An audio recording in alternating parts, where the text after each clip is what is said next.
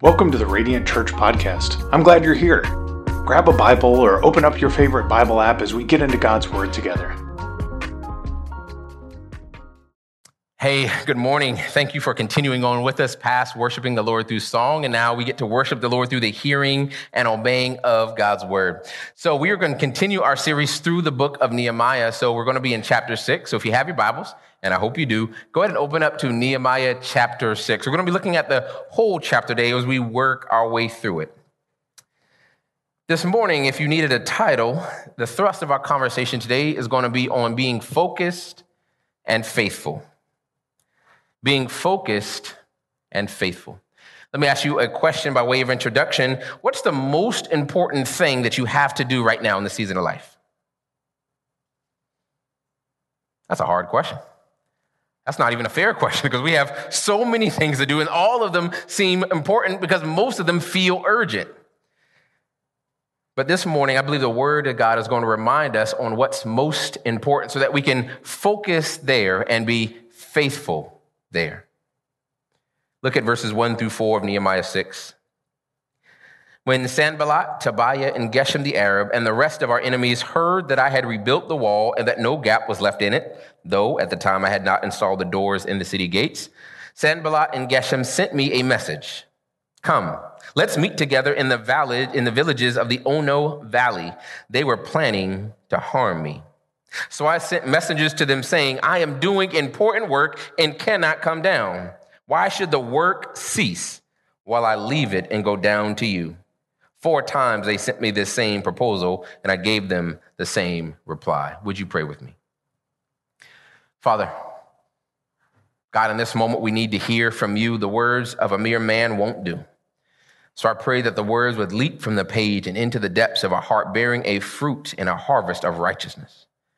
God, we need to be challenged and comforted and convicted and changed by your word. Would you do that this morning? All of you and none of me, God, so that your church will be strengthened and edified and focused for the task ahead. In the precious name of Jesus Christ, we pray. All of God's people said, amen and amen. In today's passage in Nehemiah chapter 6, we're going to see Nehemiah being tested in 3 different ways by his enemies. His enemies are going to use deception, distraction, and the threat of destruction to get Nehemiah to stop the work of God. And every time Nehemiah is going to respond to these lies, these rumors, and these threats with a holy boldness and confidence, with greater focus and faithfulness, even shugging off threats to his life. But today is not just about Nehemiah's confidence, it's about us. The word of God isn't about us, but it's written to us. And I believe that this passage, almost more than any other in the book of Nehemiah, is a timely word for us today. What should the church be focused on today? How will we measure the church being faithful today?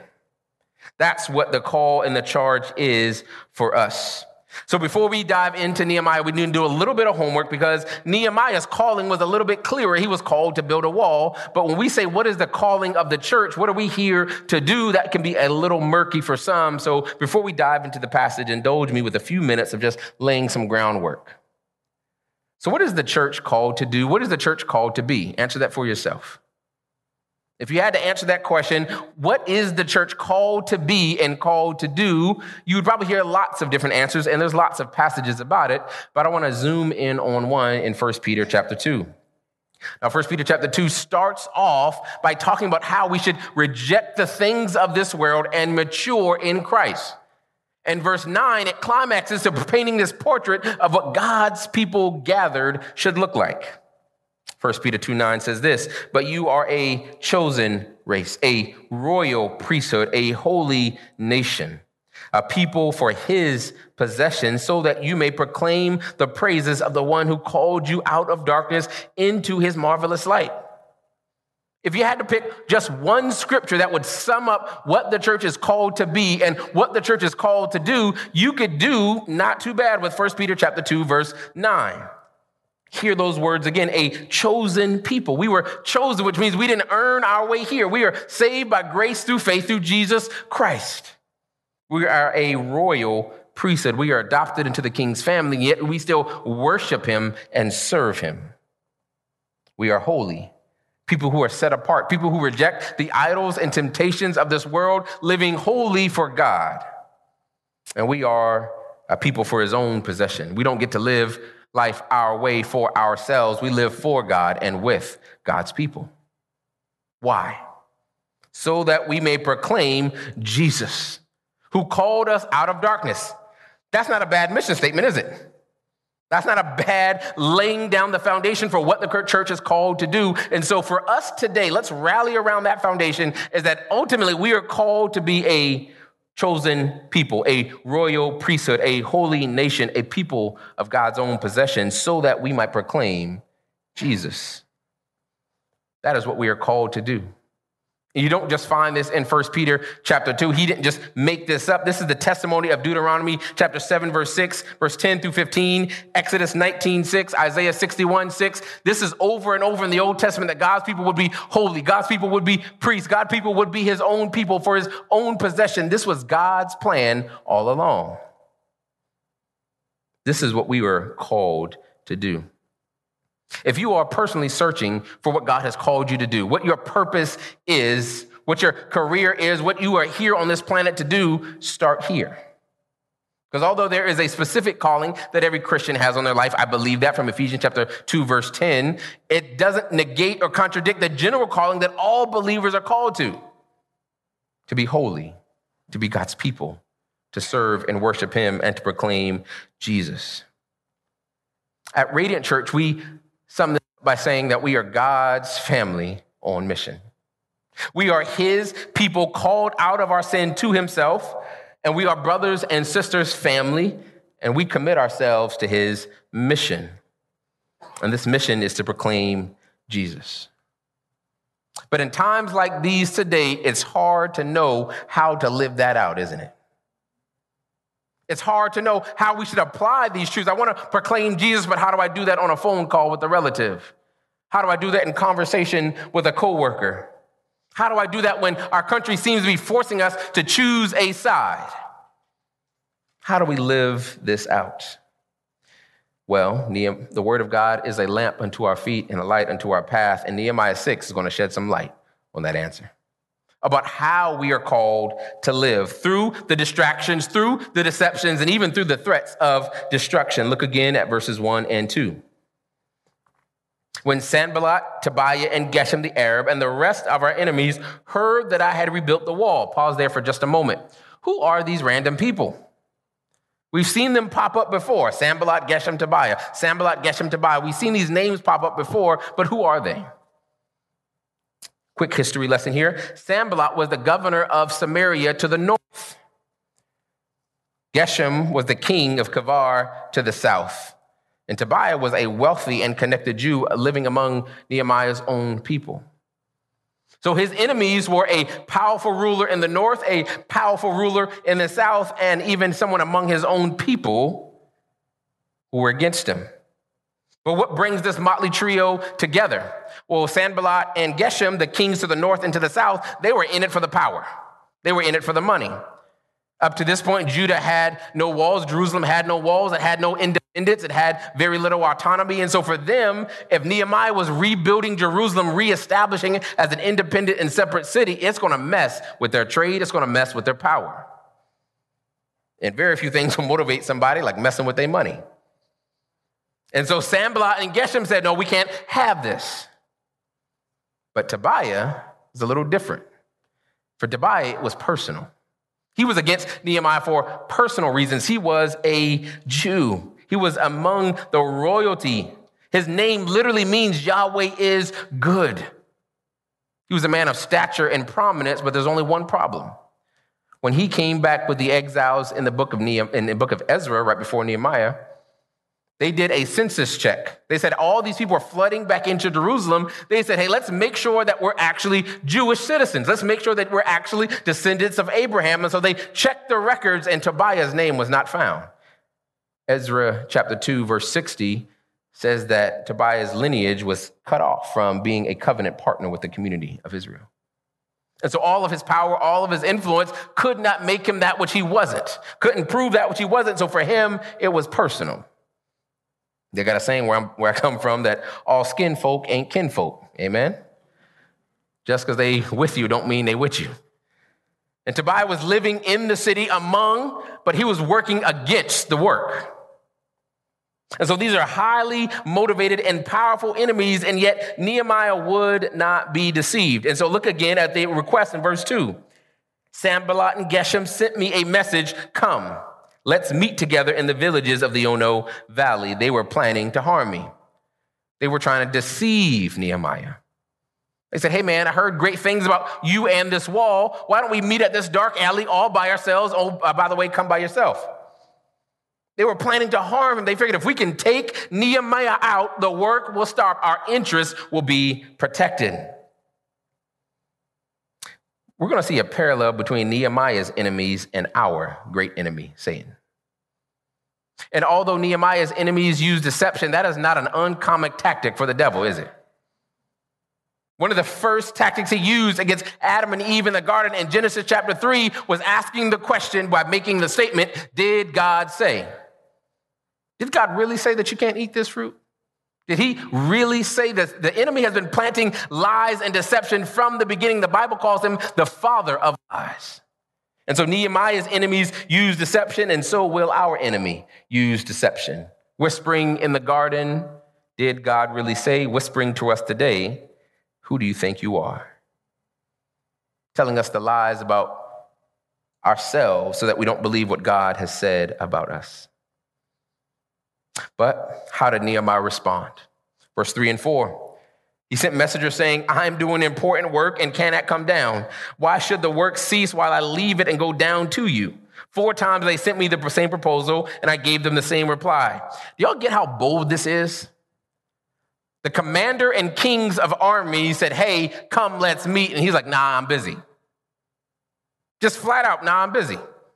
Why should I stop doing the work which God has called me to do? Because I see through the deception. Now, what do you think happened next? Sanballat, Tobiah, and Geshem, they said, oh man, we tried, it didn't work, let's go home. Is that what happened in your life? Is that how the enemy works in here on our own lives? No.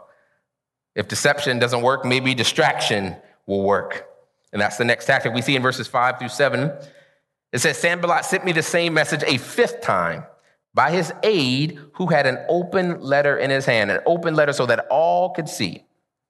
In it was written, it is reported among the nations, and Geshem agrees, that you and the Jews plan to rebel. This is the reason you are building the wall. According to these reports, you are to become their king and have even set up prophets in Jerusalem to proclaim on their behalf, there is a king in Judah. Now, these rumors will be heard by the king, so come, let's confer together. Don't get lost in the nuance here. We know what this is. This is that thinly veiled threat that doesn't sound like a threat. You ever ask your parents to go outside or go do something? And they've already told you no, but you keep asking? And so now how do they respond after that? You can go outside if you want to. I didn't say I was going to choke you out. I didn't say I was going to throw something at you. I just said you can do whatever you want to do. But just know that there's consequences. In the mobster movies, when things weren't going their way, they would say things like, oh, it'd be terrible if something happened to you on the way to work, huh? Not saying that I would do that, but I'm just saying it would be bad if it happened. And that's what Sanballat is doing. He's using a thinly veiled threat to say, hey, man, I just heard some rumors. I'm not saying I started these rumors. I'm not saying I'm the one saying it. I just heard. They're calling you a traitor to the king. As a matter of fact, this is the exact same tactic Sanballat used in Ezra chapter 4 to stop the work the first time, was invoking the name of the king. And so Sanballat comes off as a friend saying, hey, Nehemiah, I just heard some rumors about you. It would be in your best interest for us to get together so that we can put these rumors down. Distraction through rumor. Distracting him from the work, trying to protect his reputation. And that's a normal response, isn't it? When we hear things about us said about us that are not true, it is a normal response to try to protect our own credibility, try to protect our own reputation. But Nehemiah knew that he could either protect his name or continue the work. So his reply in verse 8, There's nothing to these rumors you are spreading. You are inventing them in your own mind. They are trying to intimidate us, saying they will drop their hands from the work and it will never be finished. But now, my God, strengthen my hands. Not only does he deny and discredit these rumors, he prays again for an extra dose of strength, saying, God, they are working harder to attack me, so I must work harder to do that which you have called me to do. We going somewhere? Y'all still with me? They tried to deceive him. That didn't work. They tried to distract him. That didn't work. What do you think they're going to do next? They're going to try to destroy him. If deception doesn't work, if distraction doesn't work, maybe absolute destruction will finally take him out the game. Verses 10, 11, and 12. I went to the house of Shemaiah, son of Deliah, son of Methabel, who was restricted to his house. He said, let's meet at the house of God inside the temple. Let's shut the temple doors because they are coming to kill you. They're coming to what? Kill you. They're coming to kill you even tonight. But I said, should a man like me run away? How can someone like me enter the temple and live? I will not go. Pause there for just a moment.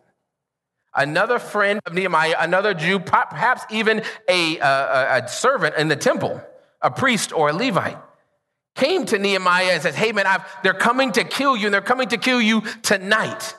Save your life by hiding in the temple. Why did Shemaiah want Nehemiah to hide in the temple?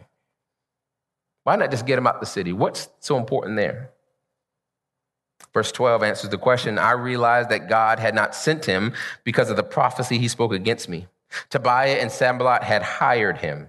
He was hired so that I would be intimidated, do as he suggested, sin, and get a bad reputation in order that they could discredit me. They didn't want to just take his life. They wanted to destroy his credibility. Why? Because to go into the temple and to not be a priest would be sinning against God. Not only would they take his life, but they would take his reputation by saying he was never one of us at all. Look at how he disobeyed the laws of God and went into the temple to save his own life. They wanted to thoroughly destroy him. But even facing death, Nehemiah chooses not to sin against his God or to stop the work that God had called him to do. He realized that God can't be with them, and so do what you're going to do. I'm going to finish the work. Do what you're going to do. I'm going to finish the work. And the one time Nehemiah goes on the offense, up to this point, he's been playing defense.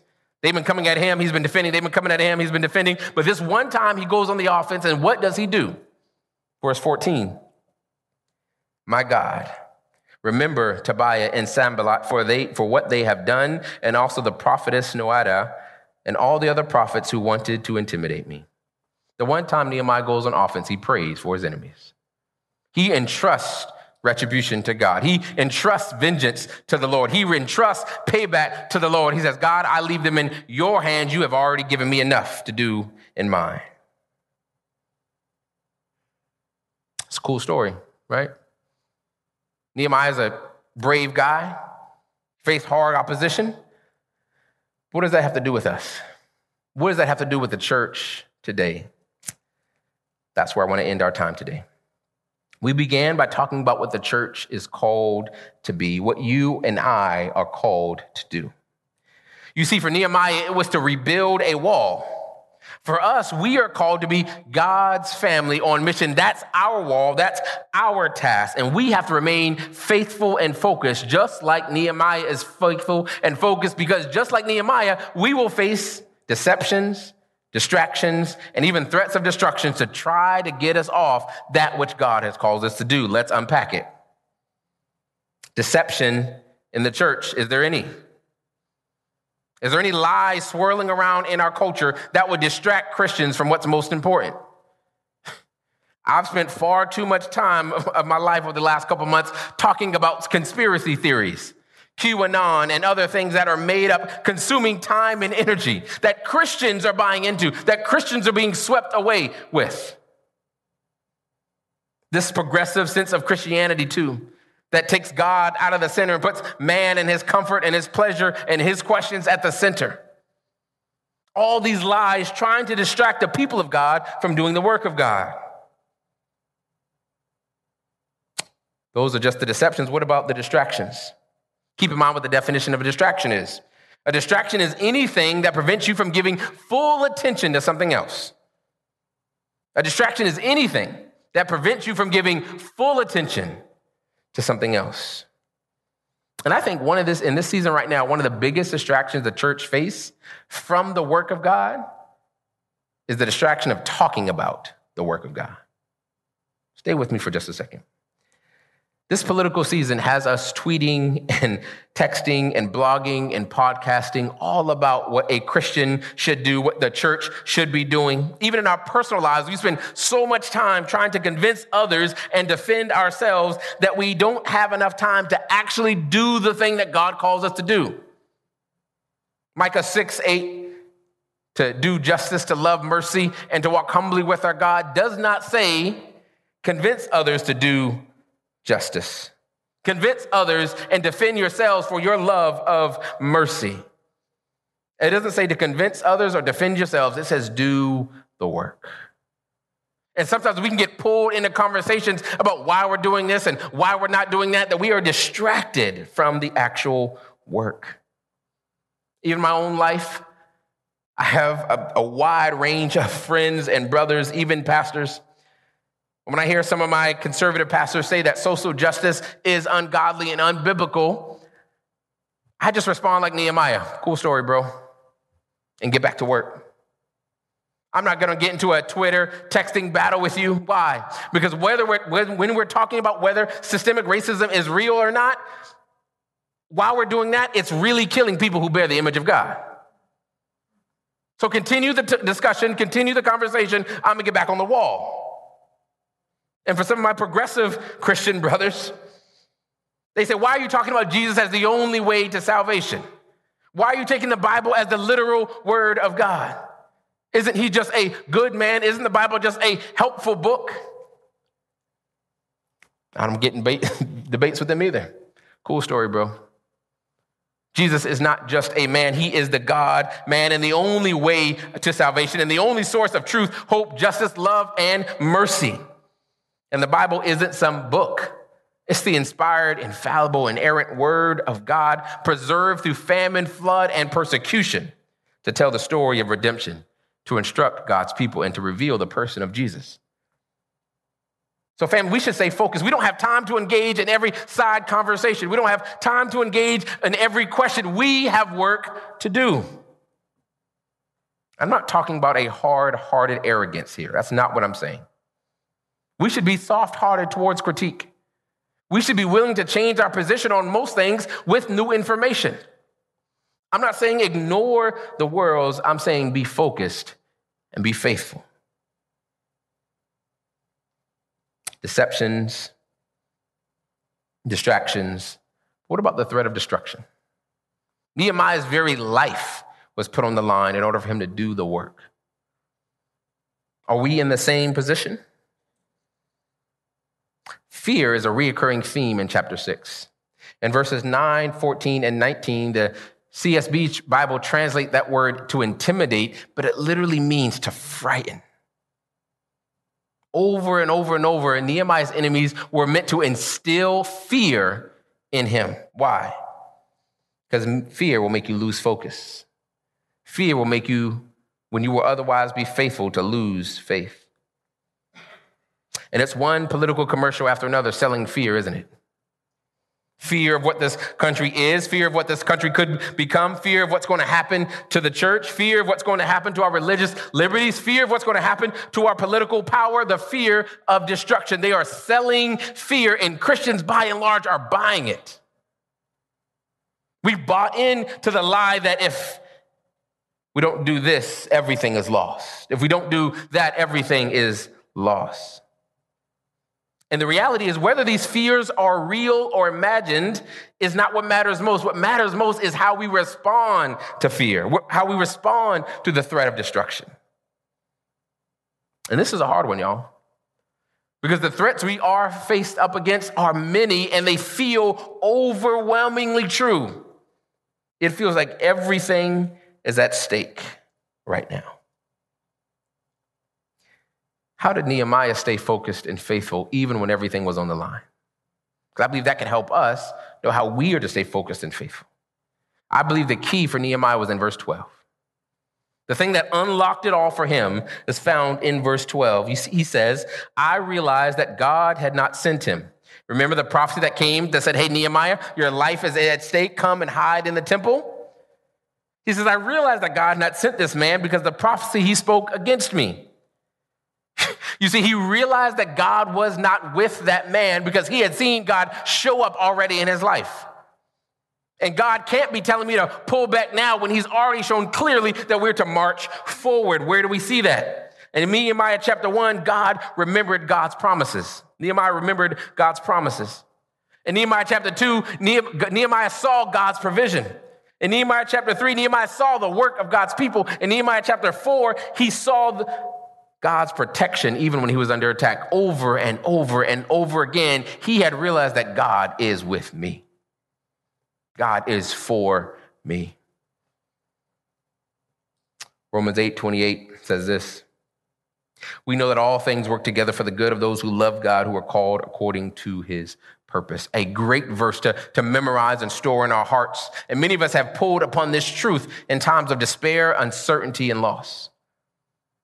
But if we keep reading, it actually gets better. And I believe this could be the foundation for us to be reminded that if God is for us, what do we have to be afraid of?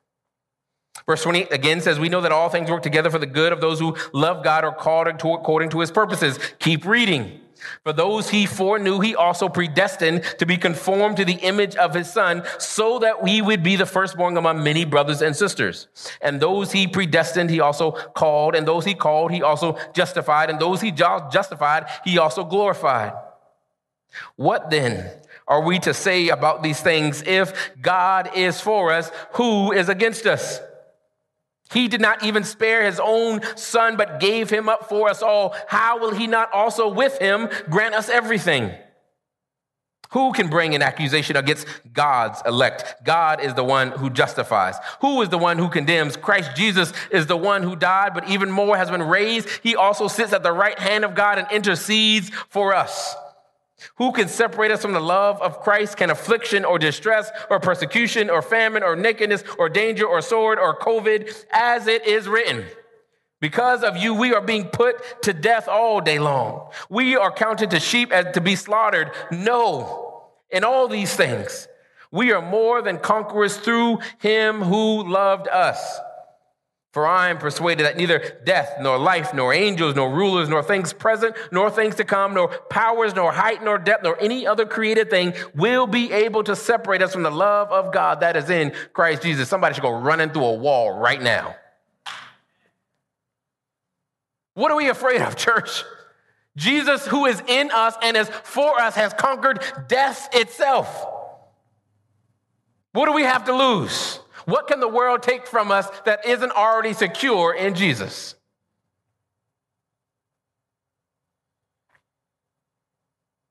It's not that the things that we face in this life don't matter, y'all.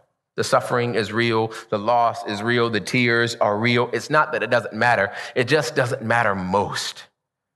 There is an eternal, secured, unshakable victory that we already have in Jesus Christ if we would just live according to his purposes.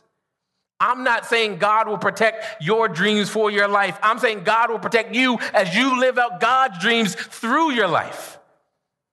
You submit to him, live his purposes, do his work, you get his power. You get his protection. You get his provision. You get him.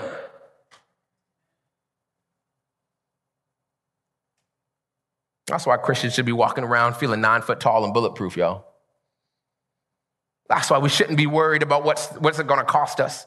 We shouldn't be worried about compromising to maintain power. We shouldn't be worried about compromising to bear our witness. We should be people who are faithful to the end because the end is good. The end is so good. And no matter how we may meet it, it will be him on the other end. So even under the threat of destruction, church, don't compromise. Don't quit. They can make Christianity illegal tomorrow. Don't compromise. Don't quit. They could take whatever you have from you. Don't compromise. Don't quit. Stay faithful. Stay focused. Not that it won't cost you something. It might cost you everything. I don't know. but God is on the wall. Stay with him.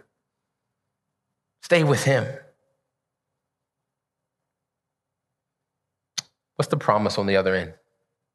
The charge is clear: to stay faithful and focused, to be God's family on mission, to love God, to love others, and tell everybody about Jesus. That's the job. That's the mission. What's the promise? Verse 15 and 16. The wall was completed in 52 days on the 25th day of the month of Elul. When all our enemies heard this, all the surrounding nations were intimidated and lost their confidence, for they realized that this task had been accomplished by our God.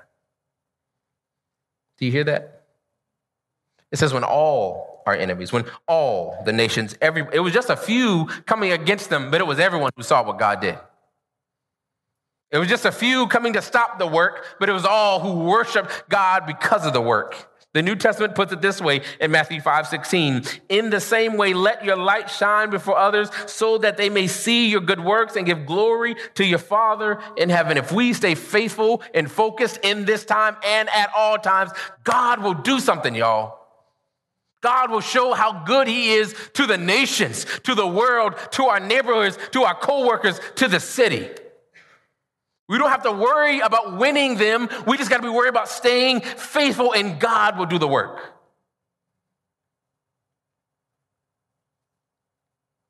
We don't have to worry about whether it's legal or not.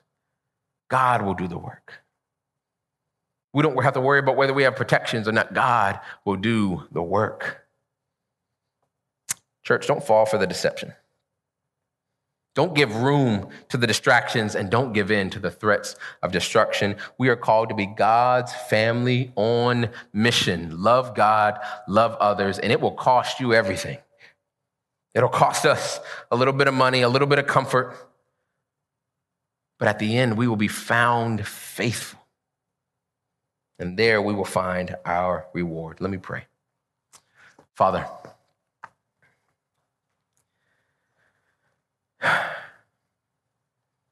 easy words to say, God, hard to live out. God, even in my own life, easy words to say, to be faithful and to stay focused, to ignore the deceptions and distractions, to don't give in to the threats of destruction. But God, they feel real. And sometimes, God, we forget